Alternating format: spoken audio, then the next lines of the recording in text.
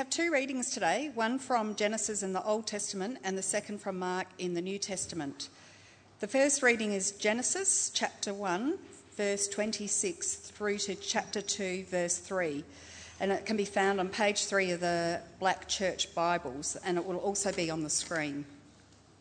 Then God said, "Let us make mankind in our image, in our likeness, so that they may rule over the fish in the sea and the birds in the sky, over the livestock and all the wild animals, and over all the creatures that move along the ground." So God created mankind in his own image. In the image of God he created them. Male and female he created them. God blessed them and said to them, "Be fruitful and increase in number. Fill the earth and subdue it. Rule over the fish in the sea and the birds in the sky, and over every living creature that moves on the ground." Then God said, "I give you every seed-bearing plant on the face of the whole earth, and every tree that has fruit with seed in it. They will be yours for food. And to the beasts of the earth and all the birds in the sky and all the creatures that move along the ground, everything that has breath of life in it, I give every green plant for food." And it was so. God saw all that he had made, and it was very good. And there was evening, and there was morning, the sixth day. Thus the heavens and the earth were completed in all their vast array. By the seventh day, God had finished the work he had been doing. So on the seventh day, he rested from all his work. Then God blessed the seventh day and made it holy, because on it he rested from all the work of creating that he had done. Now to the second reading, which is Mark chapter 2, verse 23 through to chapter 3, verse 6, and it's on page 1559 of the Church Bibles and the screen. One Sabbath, Jesus was going through the cornfields, and as his disciples walked along, they began to pick some ears of corn. The Pharisees said to him, "Look, why are they doing what is unlawful on the Sabbath?" He answered, "Have you never read what David did when he and his companions were hungry and in need? In the days of Abiathar the high priest, he entered the house of God and ate the consecrated bread, which is lawful only for priests to eat, and he also gave some to his companions. Then he said to them, 'The Sabbath was made for man, not man for the Sabbath. So the Son of Man is Lord even on the Sabbath, of the Sabbath.' Another time Jesus went into the synagogue, and a man with a shriveled hand was there. Some of them were looking for a reason to accuse Jesus, so they watched him closely to see if he would heal him on the Sabbath. Jesus said to the man with the shriveled hand, 'Stand up in front of everyone.' Then Jesus asked them, 'Which is lawful on the Sabbath, to do good or to do evil, to save life or to kill?' But they remained silent. He looked around at them in anger and, deeply distressed at their stubborn hearts, said to the man, 'Stretch out your hand.' He stretched it out, and his hand was completely restored. Then the Pharisees went out and began to plot with Herodians how they might kill Jesus." Thanks so much, Melissa. I'm Paul Harrington. If I haven't met you, actually I'm Paul Harrington even if I have met you, but it's great to see you here today. Just to remind you where we're going in this series, so we're spending 4 weeks in Genesis 1 and 2. The first week we looked at God the Creator, the one who's made us, and the implications for us in our relationship with him. Last week we looked at what it meant to be made in the image of God. God makes us male and female in his image. What does that mean? What implications does it have? Today we come to the issue of work, but also rest. As you would have picked up, God the worker rests on the seventh day. How do they work together, work and rest? Now, if I can just signal, next week we're looking at the whole question of being created male and female and the nature of marriage, as we look particularly into chapter 2. Now, I'm aware that when we come to that question of gender identity, the question of marriage coming out of the same-sex marriage debate of last year, this is pretty topical. Some of you may have seen The Australian yesterday and heard all the reporting this week about the Gillette ads. You know, it used to be the best a man can get. I can't remember what it's called this time, but questions about the nature of being male and masculinity you might have lots of questions that spring to mind because of the sort of debates that we're in right now. If you do, then do feel free to write them down on that tear-off slip in the leaflet and just put them in the bag a little later on in the gathering, and they can be fed to me as I prepare this week. I may not answer all the questions next week. It'll be impossible to cover everything, and Mark has promised that when he preaches the following week, he'll cover all the things I don't cover off on. So wonderful promise there. He'll deal with all the tricky issues when you get to that. But seriously, though, if you do have questions or things that you'd love me to cover, I'm just aware we've got gender dysphoria, we've got the whole same-sex marriage thing, we've got transgender issues going on. There really are lots of questions that are being raised, both for parents as they think about their children, for us as a culture and a society, okay? It's a big topic. But today, as I say, we're going to focus our attention on the whole nature of work and rest, the way we're made in God's image. And at the end of this, I'm going to commission us for the work that we do. Well done, those of you who've dressed in their work clothes. I have too, as you'll see. This is what I always wear. Not the same shirt every time, but, so it was very simple for me today, but well done for those of you who dressed up. Let me, having said those things, let me pray, and then we'll dive in. Heavenly Father, we thank you for your great mercy to us and your Son. We pray that as we think about the nature of work and rest as well, how they go together, how we're to think about our purpose in this world, that you'll give us insight from your word and understanding about how it is we should live for you. And we pray it in Jesus' name. Amen. I reckon when you get here Sunday by Sunday and you're catching up with one another, one of the most common questions we ask is, how was your week? Right? How was your week? It's just a good social sort of hook to get into things. Now, let me say, the answer I most often give and the answer I most often hear is something like this. Yeah, I've been so busy, flat out. I've hardly had time to breathe, It's been so much going on, And I think we're often doing that. And even those of us who are, say, in retirement, I ask retirees, how are you enjoying being retired? Right? Here's the most common answer I get. I'm so much busier now than when I was working. I don't know how I had time to do what I'm doing now. It's that sort of... And there's something about our culture that operates on that cycle of busyness and activity. It flows into work, but I think it flows into absolutely everything. And I wonder if part of it is that it's, in some ways, as we talk, a justification for who we are in this world. If we're busy, we must be useful, and doing useful sorts of things. I'm not sure exactly that's right, but there's something about the nature of the fast pace of life. When we come to these chapters, we see God working, and we know we're made in his image, so we know we're made to work, but we also see God resting. And there's something about being made in his image and resting that's critical for us as we think through what's going on. So let's look at it together. There's an outline in the leaflet if that's useful for you. Let's look at God on work. The storyline of the Bible is of God creating us. We get to Genesis 3. We're not touching on that in this series, but it's a time when people say, nick off God, I'll do my own thing. And I take it in a world where we tell God to move out of the way and we don't have him in the right place, we're going to substitute other stuff for God. That is, instead of worshipping the God who made the world, what we do is we attach ourselves to the things he's made in order to get our sense of significance and purpose. Now, from that point of view, it seems to me that work is a real candidate when it comes to looking to the creation for our significance rather than to the God who made us. It is a temptation, and work is the thing we do in life that dominates our waking hours. Right? It's said that on average, a person entering a workforce will work for 100,000 hours during the course of their life. That's big. You want it to be meaningful. What's the meaning of work? Henry Ford, who was the guy who mass-produced motor vehicles, he was sort of the hero of the modern industrial age, he made this comment about work a long time ago. He said, I do not think a man can ever leave his business. He ought to think about it by day and dream about it by night.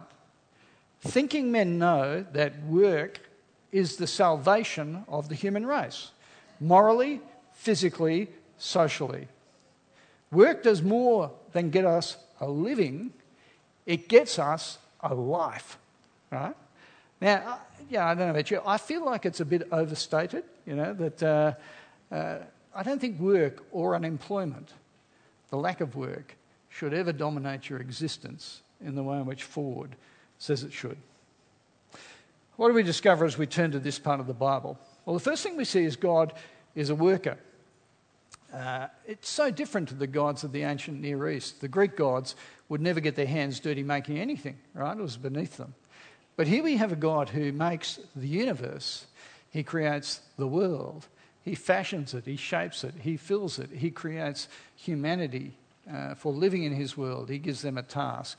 This is a God who is fully involved in systematically constructing the whole universe. And he's a God who loves beauty. I mean, even in a world after Genesis 3, this is a creation that is glorious. Right? 3 days this week I've come up through the hills to Harndorf. It really is a beautiful part of the world that just screams of the Creator who has made it. That is our God. The creation is good and God sustains it. We're also told that because we're made in the image of God, work is a part of what we do in this world. In chapter 1, verse 27, 3 times we're told we're made in God's image. In the previous verse, verse 26, we're told that we are to rule over the fish of the sea and the birds of the sky. Then in verse 28, our instruction is to subdue the earth and rule over it. That is not to pillage it or demean it or degrade it. That's not the purpose, but actually to care for it as if in God's shoes. That is his subtenants in this world. We're like God in the sense that we're meant to be creatively stewarding the world, and we're meant to be creators, sub-creators of the one who's made us. And you know that, even me, like I'm the most useless, I should say, handyman that God has ever created. I can hardly repair anything. I remember one time Sue asked me to put the numbers for our house on the front cement pillar of our house. It's a big cube-like block at the front, right? So 23. I got out my drill, right? I got the numbers. I took them out the front and I screwed them into place, right? And I felt pretty good about the job. And I invited Sue to go out and have a look, because any time I accomplish anything like that, I get everyone to gather around and applaud, right? Because it's so rare for me to achieve it. She went out the front, had a look, she came back in, didn't say anything. And I said, well, what did you think of the numbers? She said, no, I really appreciate you doing it. But not near the enthusiasm I would have thought. I said, what was wrong? She said, it's a big cement block, right? You had 2 numbers, right? Why did you put them on one corner of this block? They're meant to go in the middle. I thought, oh, really? That's my capacity. But whenever I do anything good, I gather people around to cheer, because of it. Now, I don't know about you. You're probably like that. When you actually accomplish something, you build something, you grow something, you cook something, you sow something, whatever it is, there is a sense of achievement that comes with that. And quite reasonably, you should delight in it. God has made us to be creative. But part of the task of being humans in this world is to actually undertake the work of God in this world. That is, as his subdelegates. You pick it up in chapter 2, verse 15. The Lord God took the man and put him in the Garden of Eden to work it and to take care of it. We're subtenants, we're lessees. And that means whether you're self-employed, whether you're employed by somebody else, whether you're unemployed, whether you're paid for your work or not paid for your work, whether you're retired, in whatever sphere of life you find yourself in, you are serving the ultimate boss, the Lord of heaven and earth. And we're always to bear that in mind.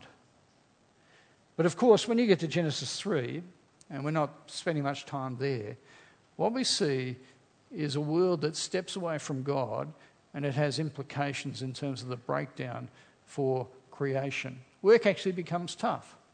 The world just doesn't produce in the way it once did prior to the fall. If you're a gardener, you know that's the case. You grow flowers in your garden, but the weeds always grow twice as fast as the flowers. I take it that's a product of the fall. It's just the way our world functions. So that's God on work. But as I said before, I think, in fact, when we get to Genesis chapter 2 and we see God resting, that tells us more about who we are as people than our work should. Let me try and explain to you. Last week we saw that the sort of apex of God's creative efforts is humanity and the way He's made humanity. There are all sorts of reasons why that sixth day and the making of people in the image of God is that creative high point.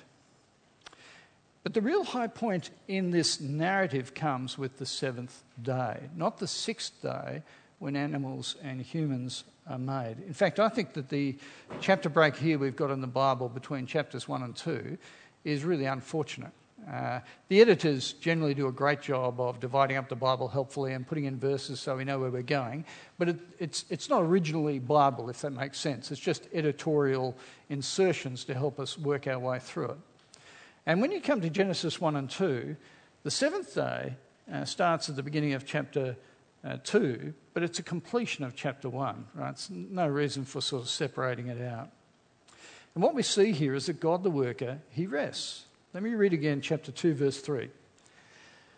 Then God blessed the seventh day, and He made it holy, because on it He rested from all the work of creating that He'd done. Now remember, the number 7 is significant in the Bible. It speaks of perfection or wholeness or completion. And sevens are riddled throughout this opening of the Bible. There are 7 Hebrew words in chapter 1, verse 1. There are 14 Hebrew words in verse 2. 7 times, we're told, and God saw it was good. Here we are drawn, our attention is drawn to the seventh day. This is a day of completion in the purposes of God. And it's a different day. Every time as we've been going through these 6 days, there's been a mantra that finishes every day, like at the end of verse 31 of chapter 1. There was evening, there was morning, there was the 6th day. When you get to the end of the 7th day, it's not there, is it? There's no, there was evening, there was morning, there was the 7th day.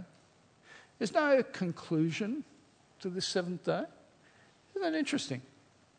And I take it that in God's purposes, this 7th day is still ongoing. Do you understand? It's a day that actually is the one that everything's been pointing to as you go through these first 6 days and the whole purpose.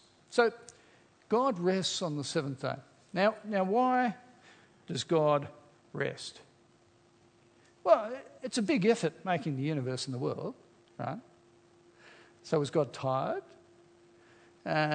Was he sort of where his batteries run down? His creative juices have been all expended and he needed a bit of time to, balance out and, have a Powerade or something? Why? I mean, obviously none of that. Why does God rest on this 7th day? Come with me back to chapter 2, verse 3. Notice what it says. It says, God blessed the 7th day and made it holy. That is, God set this day apart as a significant day as we think about His purposes in this world. He marks it out. Now, what's its significance? What I'm going to do for a few moments is just go to a couple of pointer spots in the Old Testament and then the New that talk about the significance of this Sabbath or this 7th day. When you go to Exodus chapter 20, this is the place where the 10 Commandments are outlined for God's people. And one of those 10 is the obligation on God's people, the Israelites, to maintain the Sabbath. Now, the idea of the Sabbath got twisted in different ways. You heard about that in Mark chapter 2, didn't you? Where Jesus heals on the Sabbath, and all the Pharisees around him go, "Ooh, that was a terrible thing, him healing that man who was sick, who had the shriveled hand." There's a hardness of heart associated with this day and a misinterpretation of it. Why was the Sabbath implemented for God's people?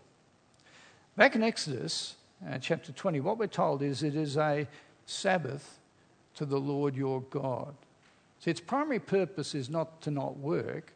Its primary purpose is to give God's people a focus on Him, the one who made them, and to understand their relationship to Him. That's reinforced when you go to a place like Exodus 31, where they're told again to keep the Sabbath as God's people. And in fact, given instructions that if anyone disobeys this commandment, they should be executed. Which is it's pretty extreme, isn't it? Kill people for not keeping the Sabbath. Why? Why is it so extreme? Well, because to work on this day in God's perspective was actually to reject Him. It was to say, I don't need you, God. I will do my own thing and provide for myself and live as if you don't exist. See, that's the greatest defence you can ever give God, to tell Him just to nick off. As we move through to Deuteronomy chapter 5, verse 15, listen to what it says here about Sabbath. Remember you were a servant in the land of Egypt, and the Lord God brought you out with a mighty hand and an outstretched arm. Therefore the Lord your God commanded you to keep the Sabbath. These people had been rescued from slavery in Egypt and were being brought to the promised land.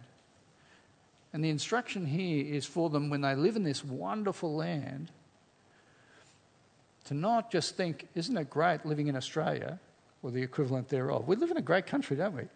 Not to get attached to the created order and think that that's what it's all about, but to remember the Lord your God who rescued you out of slavery and brought you to this land, and to serve Him in this land. That's the purpose of this Sabbath instruction.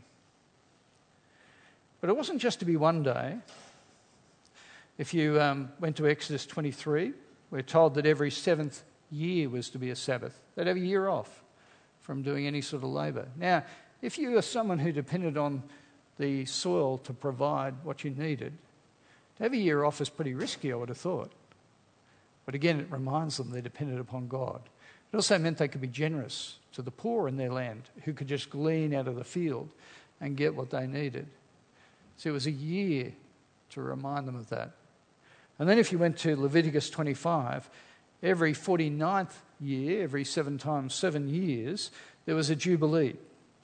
In that year, all the land that anyone had acquired over that period of time would revert back to its original owner. It was a levelling off, a way of being fair and caring for the nation, and a way in which God demonstrated that, the jubilee. See, what's the Sabbath all about? Why does God rest and institute this rest? It was for refreshment, to recharge your batteries, but primarily it was to remember the God who had blessed them. It was to remember the future that God had promised His people. To remember that life in this world is about serving the one who made you, for serving Him in this world. I reckon it's a bit like when a couple who've got a great marriage celebrate their anniversary. Sue and I are coming up for our 39th wedding anniversary in a couple of weeks' time. And what we'll do is we'll work out some way of celebrating that big time.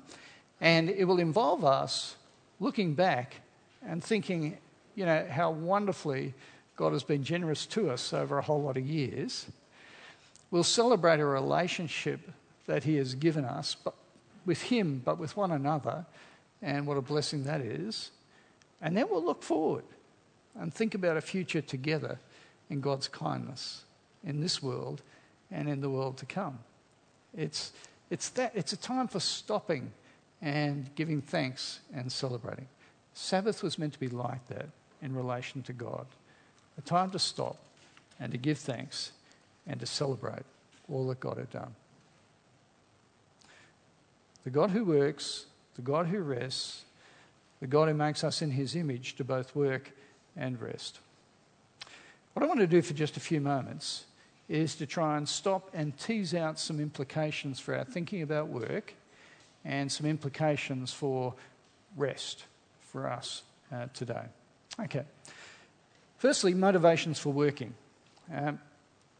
When you move into the Old Testament or the New Testament and you're looking for information about work and jobs and what should go on with them, there's almost nothing actually about job choice.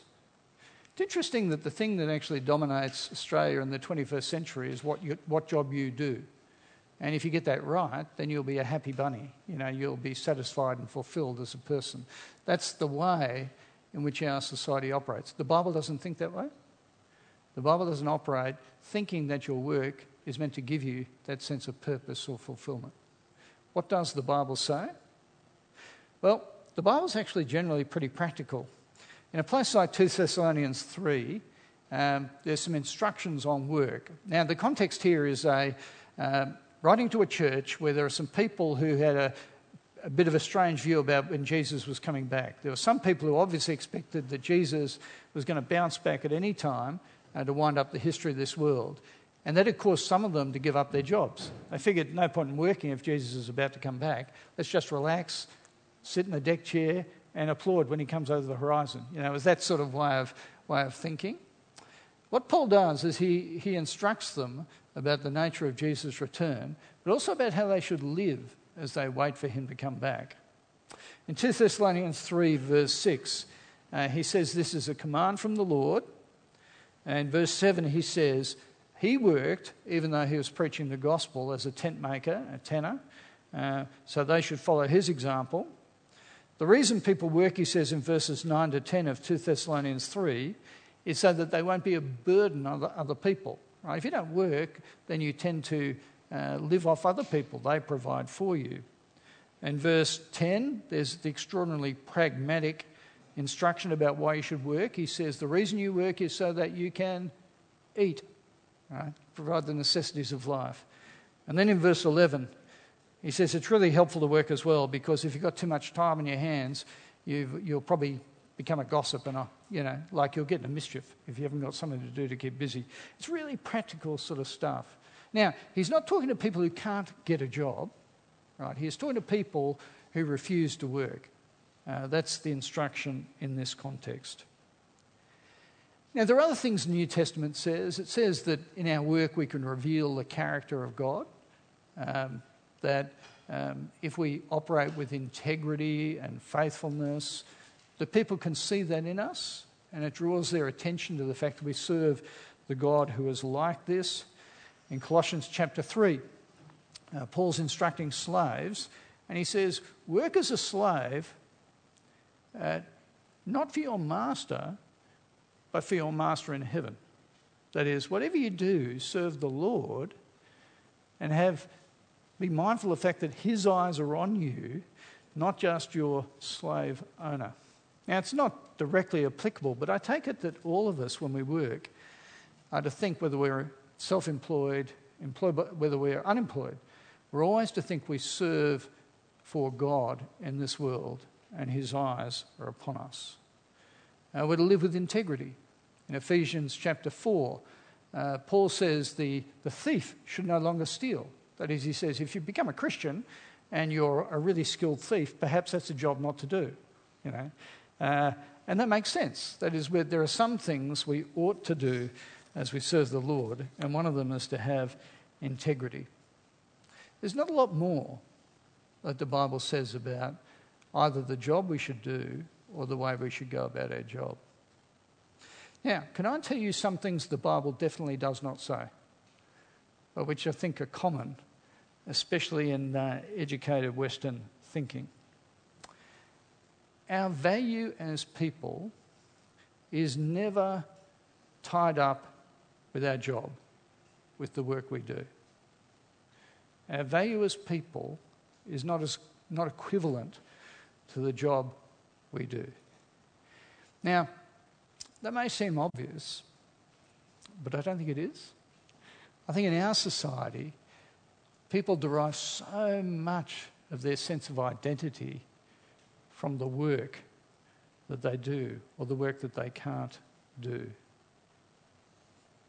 In a social setting, if you meet someone you don't know, one of the first questions that tends to come up is, what do you do? Now, yeah, it's just being polite, I guess. But I think in part it's a pecking order thing too. I'm not saying don't do it, right? But I am saying be aware of the risk that comes with having that sort of agenda. You see, our value comes from the fact that we are made in the image of God. We are extraordinary beings because God has imbued us with his own character and nature and purposes. Let me just sharpen it up for you. God does not think specialised medical practitioners are more important than unemployed used car salesmen. Do you understand what I'm saying? God does not think there is any distinction between those two people in terms of their value. And we ought not think that about other people, but we definitely shouldn't think it about ourselves. That somehow our value is tied up with what we do. I think another thing that we do tend to operate with is our world values people on the basis, and you can work it out on the basis of how much they're paid. Now, I've got no problems with different people earning different amounts of money. I don't think it's a big deal at all. But you should never think that someone's more important because of the money they have or the money they're paid for their job, as if their money payment makes them more important. Do you understand why in a created world that's so stupid?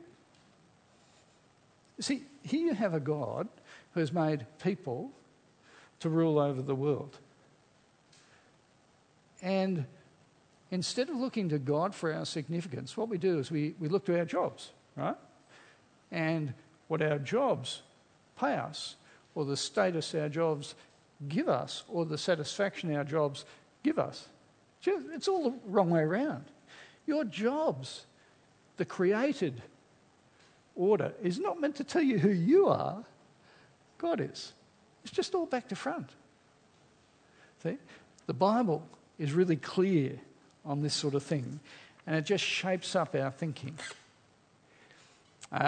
If you're unemployed, if you're in a low-paying job, if you're in volunteer work, if you're a stay-at-home parent, if you're...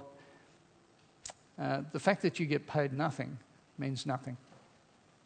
It may have implications for providing food, shelter, but it doesn't say anything about who you are as a person. Okay? Work. Let me talk about rest for a few moments. I think rest actually is meant to tell you about your purpose and your significance as a human being in a way that work's not meant to do. Secular studies do demonstrate that the people who are most productive in their work are more productive if they know how to rest well, if they know how to recharge and rejuvenate. All the secular information coming back indicates that that is the case. And most of us know that that's true. Like, I know that if I work too hard, too flat out, I find myself getting grumpy, and that has its impact on everyone around me, and everyone becomes unproductive around me, either at home or at work. Knowing how to get that balance right is absolutely critical.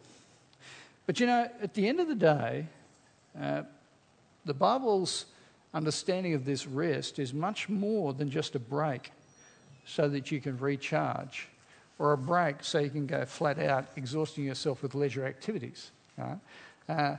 The Bible thinks about it very different. On the seventh day, God invites humanity to enjoy him. And that's what rest is, to be reminded that all of life is about a relationship with the one who made you. The Westminster Confession, this is the Presbyterian Church statement, it describes our purpose in this way: to glorify God and to enjoy him forever. Now we know that Genesis 2 is followed by Genesis 3, where relationship with God is fractured. And then the remainder of the Bible talks about how this relationship is being restored, ultimately through Jesus. It's why when Jesus turns up and speaks of his mission, he explains in a place like Mark 2 and 3 that he is Lord of the Sabbath. Now, what's he saying at that point? Well, he is saying that he is God. He is saying he can do whatever he likes on the Sabbath. He is saying those sorts of things. But you know, the primary thing he's saying is that he is the one who restores us back into relationship with God. He is the one who can forgive us and heal that relationship. That's why in Matthew chapter 11, Jesus, speaking to those around him, says, "Come to me, all of you who are heavy laden, and I will give you rest." I will give you rest. I'll give you restored relationship with God, forgiveness, peace, rest, the ability to enjoy God forever. And this rest is meant to point us to God's eternal retirement plan, to help us keep that in mind. Work shouldn't dominate our minds and our hearts. There's lots of reasons for that. One is because it doesn't last. The government's worked that out. You work in paid employment for maybe 40 years, and then you could be alive for 40 beyond that. So that's why they've introduced compulsory superannuation, so they don't have to pay us for that time when we're not working. The government's worked out the nature of that. But even at a practical level, most of us know that the stuff we do is not going to last. I'm so thankful for doctors, particularly while Sue's sick. But I know that if Sue recovers from cancer, there's a fair chance she'll still die. It might be in 20 or 30 years, but the doctor's work is not a foolproof against death. Doctors know that. Engineers know they build bridges, right? But the bridges will eventually be demolished or they'll fall down. I worked as a lawyer. Right? When I get to heaven, God is not going to say to me, "Paul, I've got a whole filing cabinet full of wills that you drafted." Great drafting, Paul. This is not going to be a topic of conversation when I get to heaven. It's a matter of complete indifference at that point. But rest does speak about our relationship with God that starts when we put our trust in Jesus and endures for all eternity. That's why the writer to the Hebrews puts it this way. He says, "So then there remains a Sabbath rest for the people of God." He's not talking about the fact that there's another day that's coming up where they'll need to rest. He's talking about the eternal rest with God that speaks of. And one of the reasons we meet like this is to remember that this world has a limited time span, and so do your lives. And therefore we look to God for our sense of purpose and fulfillment, our sense of identity, and not anywhere else. And God's the one who gives those things texture. Friends, we are made to work. There's no question about that. But we're not to think work's that important at one level, except insofar as we serve the Lord and we serve the people around us. That's what we're called to do. What we'd love to do now is to actually commission us to be faithful in our work, to be faithful in the way in which we undertake our work as God's people, looking to the Lord, not looking for our significance in it, and faithfully serving other people. So we're going to use some words of commissioning for different groups, different people who are here today. And the way it'll work is I'll try and identify some different groups of people, and I'd love you to stand up once I've done that so we can particularly be praying for you as we gather together. And then at the end, we'll finish by standing and commissioning one another for our work in the world, to be doing that faithfully with God. Now, the thing is, with some of these categories, you may fall into more than one, and you're allowed to stand up more than once. Okay, so as soon as you hear categories that overlap with who you are as a person, jump up and we will be praying for you. So first area we're going to be praying for people is those who are primary carers of needy people, parents of children, grandparents as well, support workers, community volunteers, and those in the aged care industry, which is so much under pressure right now. So if you're serving in one of those sorts of areas, love it if you could stand now and we'll pray for you. Okay? Please do stand. Thank you. Gracious God, you are the Father of us all, and we praise you for all those whom you've equipped and given responsibility to care for and nurture children, the elderly, and all who are vulnerable. Grant to them all the wisdom, patience, faith, grace, and forbearance needed to treat people with the dignity afforded to all who are made in your image. And Heavenly Father, help them to lean on you, knowing that your goodness and grace to them in their lives is so critical. And we pray this in Jesus' name. Amen. Thank you. You can be seated. Now, those who are here who are children, so if you're under the age of 18 or thereabouts, what we'd love to be doing is praying for you to work out what it means to be faithful as you serve the Lord in your various situations. So if you're able to, if you're under 18, feel free to jump up and I'll pray for you now. Okay? Great. Heavenly Father, we thank you for each person standing here today. We ask that you will look with favour on each one this year. May they grow primarily as your children, as young adults, that they'll grow in strength and respect and faith and knowledge. This year we pray that you'll keep laying in them solid foundations that they may later build on, to continue to stand as grown men and women useful to you, mature in your service. Father, we pray that you'll develop in them a servant heart, and we ask it in Jesus' name. Amen.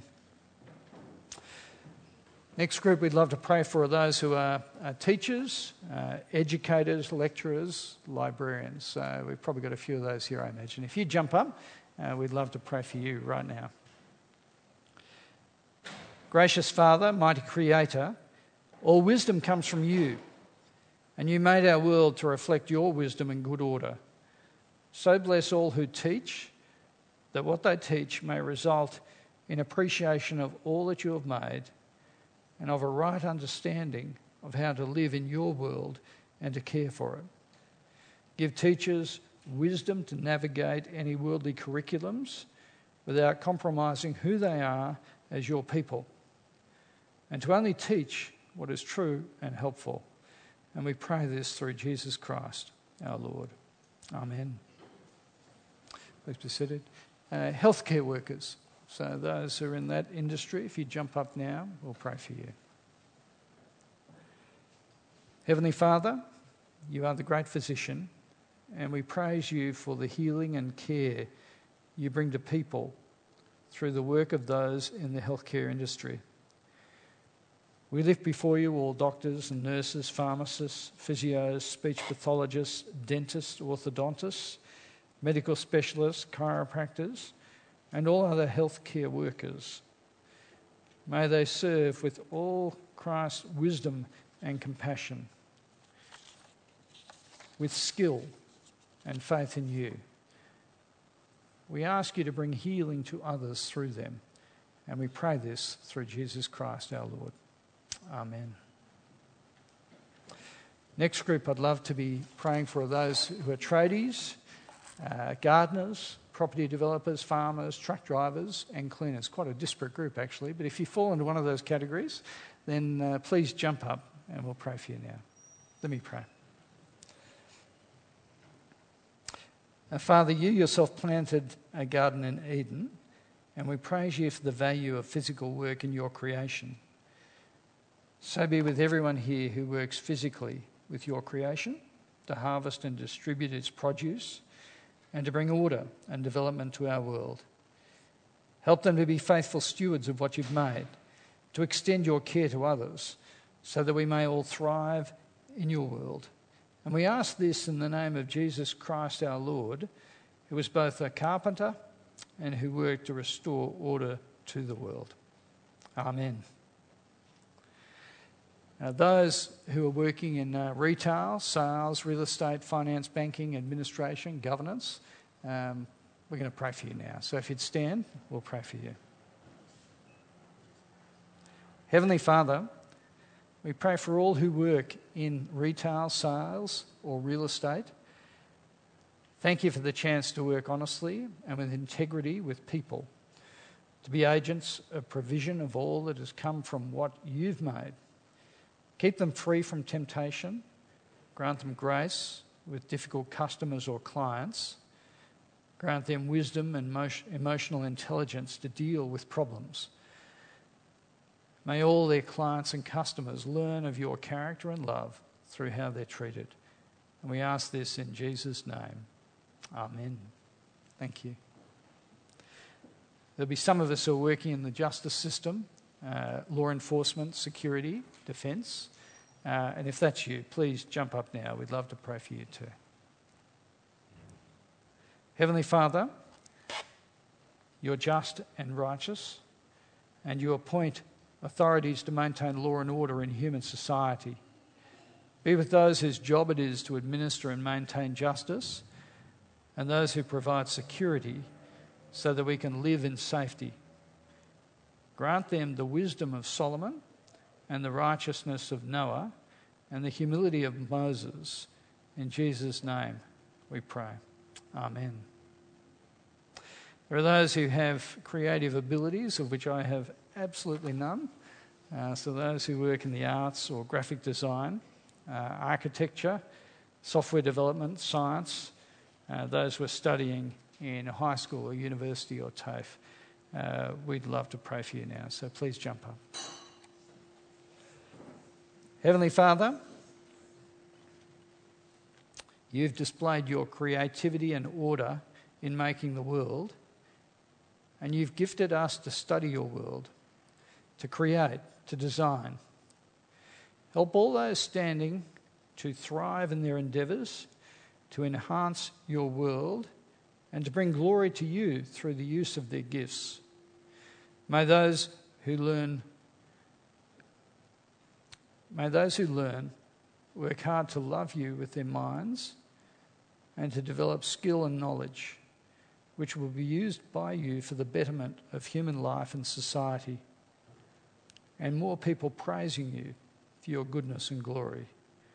Through Jesus Christ, our Lord. Amen. There are people in our community, people in our wider community who are struggling to find work, and it's frustrating when work can't be found. I won't ask you to stand, but let me just pray for them now. Heavenly Father, you created us to work, and it is frustrating when we can't get it. And we pray for those who are here, and those who are known to us who are seeking work. Please hear and answer our prayers. Grant them perseverance, patience and faith as they wait on you. Please guide them to meaningful employment. And in the meantime, please make it clear what good works you've called them to do, to walk in, and give them strength and joy in doing them. In Jesus' name we pray. Amen. As we conclude, I'm going to ask everybody if you'd stand as I commission you and as we pledge ourselves to serve the Lord in this coming year. So could you all please stand? Thank you. Brothers and sisters in Christ, as those who are made in the image of God to work, will you work diligently using the gifts that God's given you in the situation that you're in to serve others, knowing that you are serving the Lord in doing so? Together, with God's help, we will. Will you strive to give glory to God by walking faithfully with him this year in your workplace, so that others will see your good deeds and give praise to your Father who is in heaven. With God's help, we will. Will you conduct yourselves in righteousness, godliness and grace, that others may see God's character in your actions towards them? With God's help, we will.